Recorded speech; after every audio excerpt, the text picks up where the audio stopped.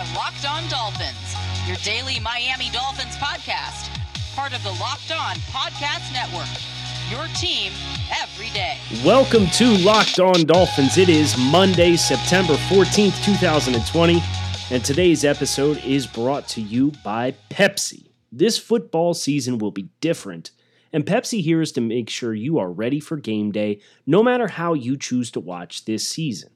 Regardless of the fact that the Dolphins lost their first game of 2020 by 10 points, I'm still very excited for the rest of the season. And listen, Pepsi is the refreshment you need to power through game day and become a member of the League of Football Watchers, because Pepsi isn't made for those who play the game, it's made for those who watch it. Pepsi, made for football watching. Go to madeforfootballwatching.com and check out the latest football watching content from Pepsi. I don't know about you, but there's a lot of emotions that have been swimming through my head since New England's 21-11 victory over the Miami Dolphins culminated on Sunday afternoon. I'm sitting here, it's 7:20 p.m. on Sunday. I've let this stew for a few hours, make sure I'm not overly emotional for the podcast. I'm Kyle Krabs, host of Locked On Dolphins, managing editor of USA Today's DolphinsWire.usatoday.com, director of scouting at thedraftnetwork.com, lifelong Miami Dolphins fan, and somebody who, ahead of this game, ultimately, at the end of the day, picked the Patriots to win this football game.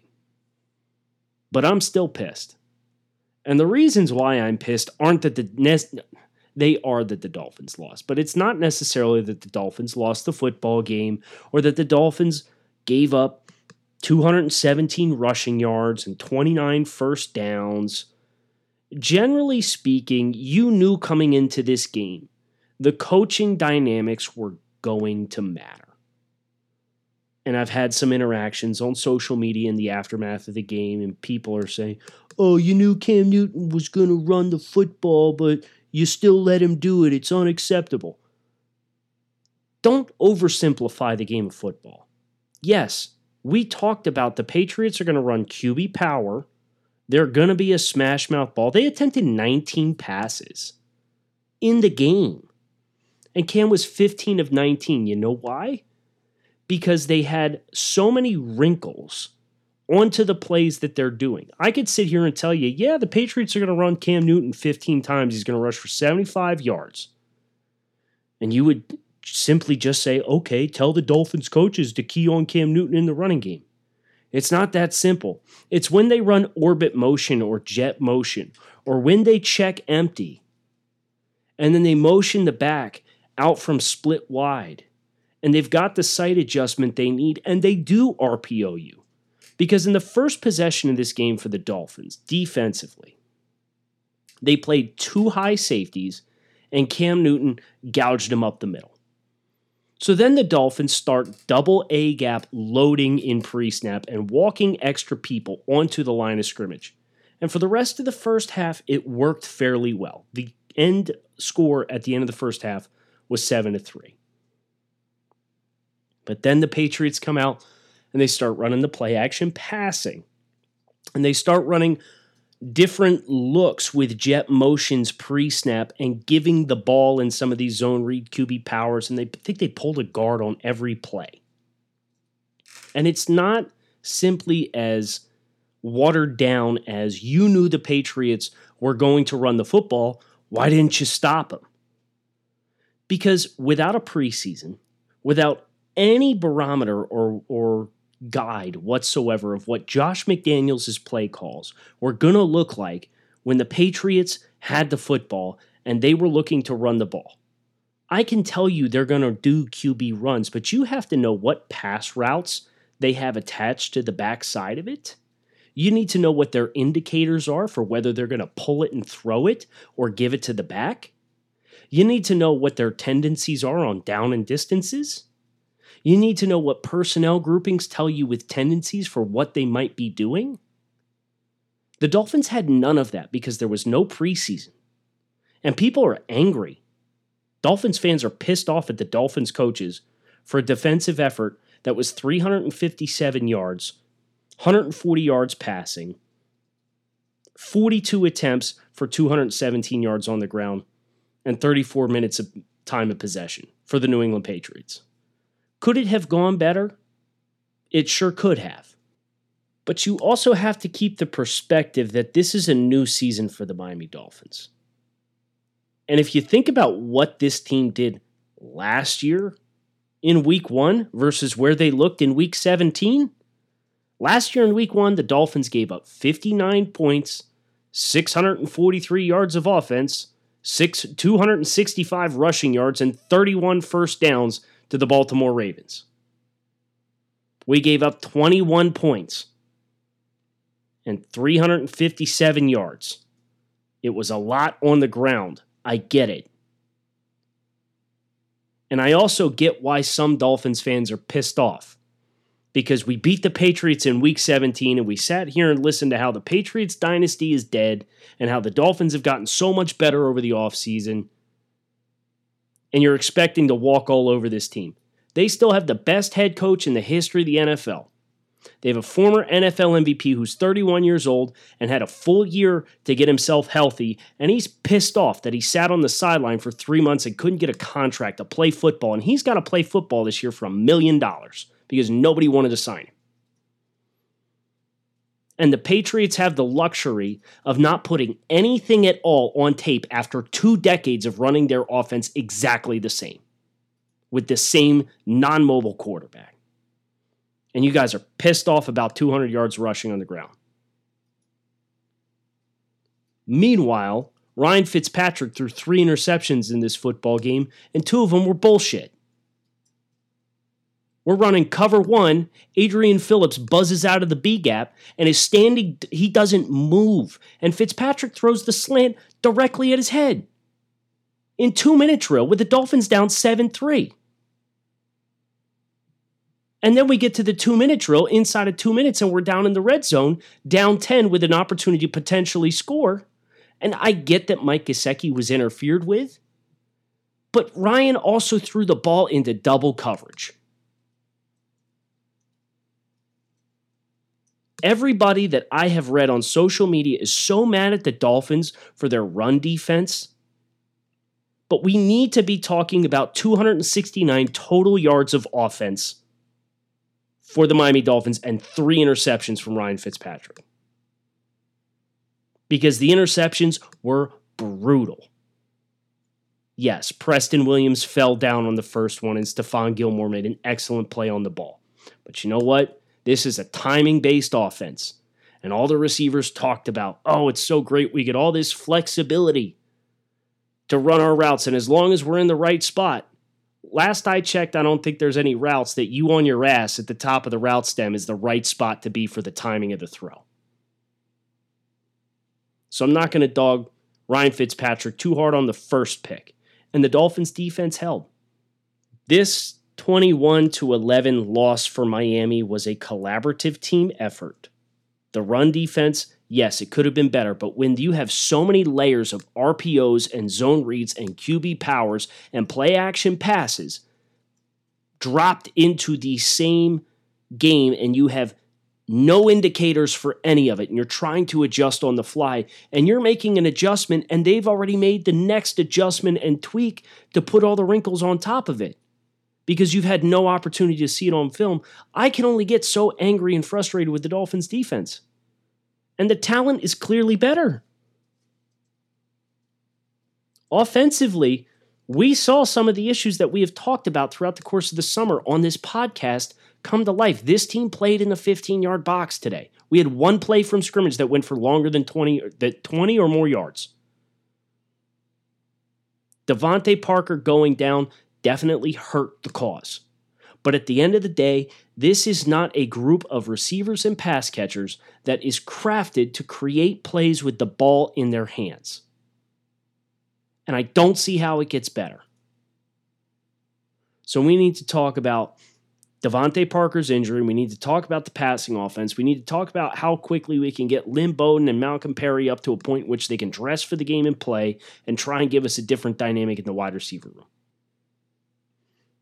Between never-ending laundry cycles and incoming emails, you've got plenty on your to-do list. Give yourself one less thing to worry about and get DoorDash and let it take care of your next meal. Whether you want Chinese or pizza or froyo, there's something for everyone on DoorDash, and you have counted on restaurants in the past, but now they're counting on you. Dining rooms may be closed, but restaurants are still open for delivery thanks to DoorDash. It is the app that brings you the food you're craving right now directly to your front door, and their deliveries are contactless and help keep the communities that we are all operating in safe. Right now, our listeners can get $5 off and 0 in delivery fees on their first order of $15 or more when you download the DoorDash app and enter code LOCKEDON. That's $5 off your first order and 0 in delivery fees when you download the DoorDash app in the App Store and enter code LOCKEDON. Don't forget, that's locked on as the code, $5 off for your first order with DoorDash. Talking about erectile dysfunction isn't easy.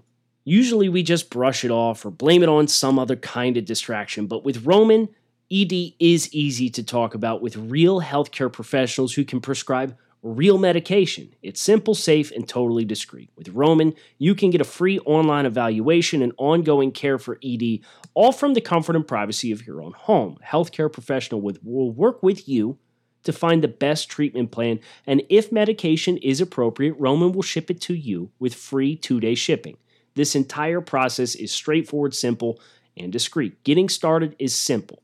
Just go to GetRoman.com/LockedOnNFL and complete an online visit. ED used to be tough to tackle, but now there's Roman. Complete an online visit today to connect with a healthcare professional and take care of it.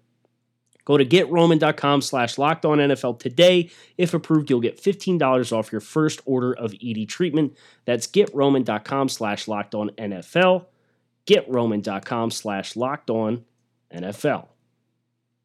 So like I mentioned at the top of the show, people are angry. People have a right to be angry. I understand why people are angry or frustrated with the end result of the Dolphins' 21-11 loss to the New England Patriots. But if we're being completely honest, this team shot themselves in the foot repeatedly. Jerome Baker's stupid, unnecessary roughness penalty on the end around the Julian Edelman. Ryan Fitzpatrick, 2 of his interceptions, especially Ryan. If you want to say Gesicki was interfered with on the last one, that's fine.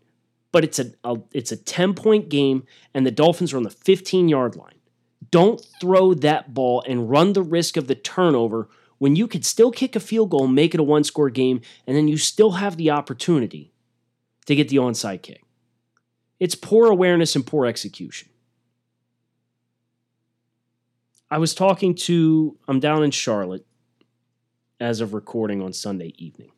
My co-host of Draft Dudes and Locked On Bills, so fellow Patriots hater and AFC East aficionado Joe Marino.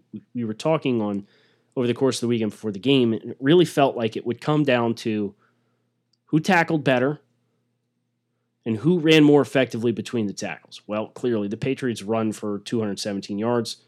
They ran more effectively between the tackles. But I do look at the Dolphins and Myles Gaskin, 4.4 yards per carry on 9 carries. Matt Breida, 4.4 yards per carry on 5 carries. Fitzpatrick, sadly, looks like he's going to lose his rushing title from 2019, and I think he's okay with that, and we should all be okay with that too. Jordan Howard, he started okay. His first 3 carries, he ended up having, I think it was like 11 yards, and then he got some of the goal line touches and got stuffed at the goal line. He finished with 8 carries for 7 yards. The Dolphins as a team, 27 attempts, 87 yards, 3.2 yards per carry, and a touchdown. This was such a sore spot. The Dolphins averaged 52.5 yards per game rushing in 2 games against the Patriots last year, 87 yards this time. And the pace of the game, the score of the game, with New England being up 14-3 at one point, obviously Miami forcing the big turnover. The Dolphins had 2.5 minutes time of possession in the third quarter of this football game. You can't have that. You can't lose an entire quarter of possession, and it was a minor miracle that the Dolphins only got outscored in that quarter 7-0, thanks to the Jerome Baker strip of N'Keal Harry down by the goal line that the ball went through the back of the end zone. It was a turnover. Then the Dolphins go down the field in the subsequent drive, score, go for 2, get the 2, cut it to a 3-point game. That was actually an area for me. We're going to talk primarily about the offense. I've centered a lot of time thus far on the show talking about the dynamics of the defense and why I don't think it's fair to really sit here and dog the Dolphins for flying blind into this football game and trying to make adjustments and then having the team, the Patriots, have a if A, then B. And then we adjust to B. And then they go to C. And we adjust to C. And then they go to D. That's just a lack of preparation, and it's not a preparation that I can really get on this coaching staff for because they had no barometer of which to work with. You can't go look at the Carolina Panthers offensive playbook when Ron Rivera was there and how they used Cam Newton and expect that to correlate and be a direct one-to-one result that you could prepare for the New England Patriots for because it's a totally different style of play. And when the Patriots did try to do traditional drop-back passing, I thought the Dolphins were very well prepared for it. Everybody's mad about the wrong thing here, in my opinion. We're all upset that the Dolphins gave up 200 yards rushing. Offensively, there's some silver linings. I thought rookie Austin Jackson at left tackle played really well in this football game. I thought he showed well. Ryan Fitzpatrick was only sacked once. He didn't have the same frantic chicken with his head cut off dynamic like he had last year in so many football games where the man was just running for his life. I thought the pocket stayed fairly clean. Fitzpatrick had the opportunity to stand in. He let that deep over route to Jakeem Grant for a big gain on third down develop and stood in and made the throw. He had the opportunity to step up in the pocket on several occasions. Offensive line was a pleasant surprise, and we need to remember we were facing Bill Belichick's defense. Does it sting a little bit that they didn't have Bo Allen, and they didn't have Donta Hightower, and they didn't have Patrick Chung? Sure, it absolutely does. But they have had players, they're one of those teams that reloads. They don't rebuild, they reload. And the players that stepped into those roles were players that have been a part of this organization for an extended period of time. They know the system, and they executed. And the Dolphins' limitations in the skill groups reared its ugly head. I did not think the offensive line was too problematic. The yards per carry was tanked by the possession down on the goal line where it took us 3 carries to get a yard. There was a fair amount of push. Were we overwhelming up front? No, but the Patriots are a gap control style defense, and that was playing strength on strength. Our skill group, on the other hand, leading receiver Devontae Parker, who played in the first half, missed the entire second half because of a hamstring issue, which, by the way, is another problem entirely. Devontae Parker, talent has never been a problem. Durability,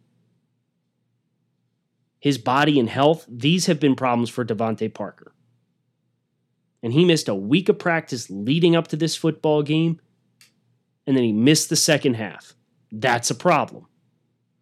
And when Devontae Parker's not on the field, and Stephon Gilmore can periodically shadow Preston Williams, you've got Mike Gesicki, Myles Gaskin, Jakeem Grant, Isaiah Ford. These are the pass catchers for this football team. Tell me which one of those players is superimposing for you. Preston Williams showed some lack of refinement as a route runner in this football game, and that's why he couldn't find separation. He was targeted 7 times and he caught 2 footballs. You want to know why? Because he was blanketed against really good man coverage the entire football game, just like every other receiver that we have. And that's been one of the core areas of focus that I have talked about with this team, with this style of play, with this offensive coordinator, and this personnel grouping, is they are not built to create plays after the catch. They are not. And it showed because there was very little in the way of separation, and we tried to big boy him. Gesicki, he did okay. He had the one target up the left sideline that I would have liked to have seen him come down with the football, but you know what? Ryan Fitzpatrick didn't put that back shoulder on the back shoulder. He put it over top of the defender's helmet on the inside. This offense, and this is the biggest area of concern that I have walking away from this football game. You're going to have to win with size, so the windows are going to be tight because you're not going to win with separation. So now you have to hit your pass attempts at a higher batting average, so to say, because you have to pass with more volume to cover equal amounts of area of the field because your skill players are not going to create those plays after the catch for you. Just listen to the Dolphins receivers. Devontae Parker played a half of football, 4 receptions, 47 yards. Preston Williams, 7 targets, 2 catches, 41 yards. Gesicki, 3 for 30. Myles Gaskin, 4 for 26. Jakeem Grant, 3 for 25. Isaiah Ford, 2 for 13. And Patrick Laird, 2 for 9. That's every Miami Dolphin that caught the football. This problem is not going to go away with a change at quarterback, and that's all you're going to hear this week is, when is Tua going to get in the game? If Ryan Fitzpatrick throws another 3 interceptions and the Dolphins lose to the Bills, are we going to bench Fitzpatrick? Maybe Tua's better accuracy gives you a better chance to hit at that higher batting average on your pass attempts and not have those fatal mistakes. But it's not going to help this group create more plays after the catch. One thing I did do throughout the course of this weekend, I did not enjoy a Dolphins dub, but I did enjoy a Built Bar, or 10, if I'm being honest with you. Built Bar is a protein bar that tastes like a candy bar. And that was before Built Bar totally redid their formula for creating their protein bars that feature up to 20 grams of protein and less than 200 calories per bar. So whether you're looking for a tasty treat, a post-workout snack, you're on the keto diet, or you just like delicious things, Built Bar can be that for you. And right now, all Locked On listeners can go to BuiltBar.com and use promo code Locked On and get $10 off their next order. That's promo code Locked On to get $10 off your next order with Built Bar. So visit BuiltBar.com and find out what all the fuss is about for yourself. I feel like I've gotten a lot of weight off my chest here on this show. Like I said, I was frustrated by the loss. I picked the Patriots to win the game, but I was still frustrated by the loss because it felt like it was a game that was there to be had. And I understand why people are frustrated with this loss too. But what I would encourage you to do is think about this game and think about how tantalizing we were close to winning this football game with. And if we get a couple bounces, and never mind the fact that roughing the passer call on Cam Newton with courtesy of Brandon Jones was BS, or if we get the defensive pass interference call on Mike Gesicki in the end zone on the 3rd interception, Patriots got some breaks. Let's call a spade, but that's usually how the cookie crumbles.